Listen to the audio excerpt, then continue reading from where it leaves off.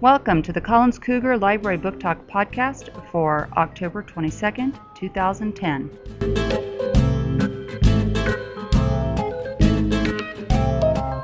Today we will hear from Maya from 5A, and she's going to tell us about her favorite series.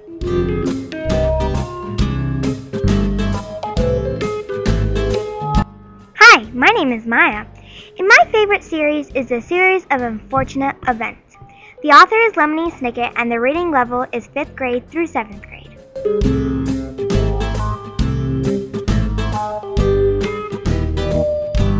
This series is about many misfortunes that happened to the 3 bald-haired children. Some of the things that happened to them is they were threatened to be shoved into a pit of lions. My favorite thing about this book is how the children managed to slip away every single time. You should read this series because it's fun and interesting, and once you pick it up, you can't put it down.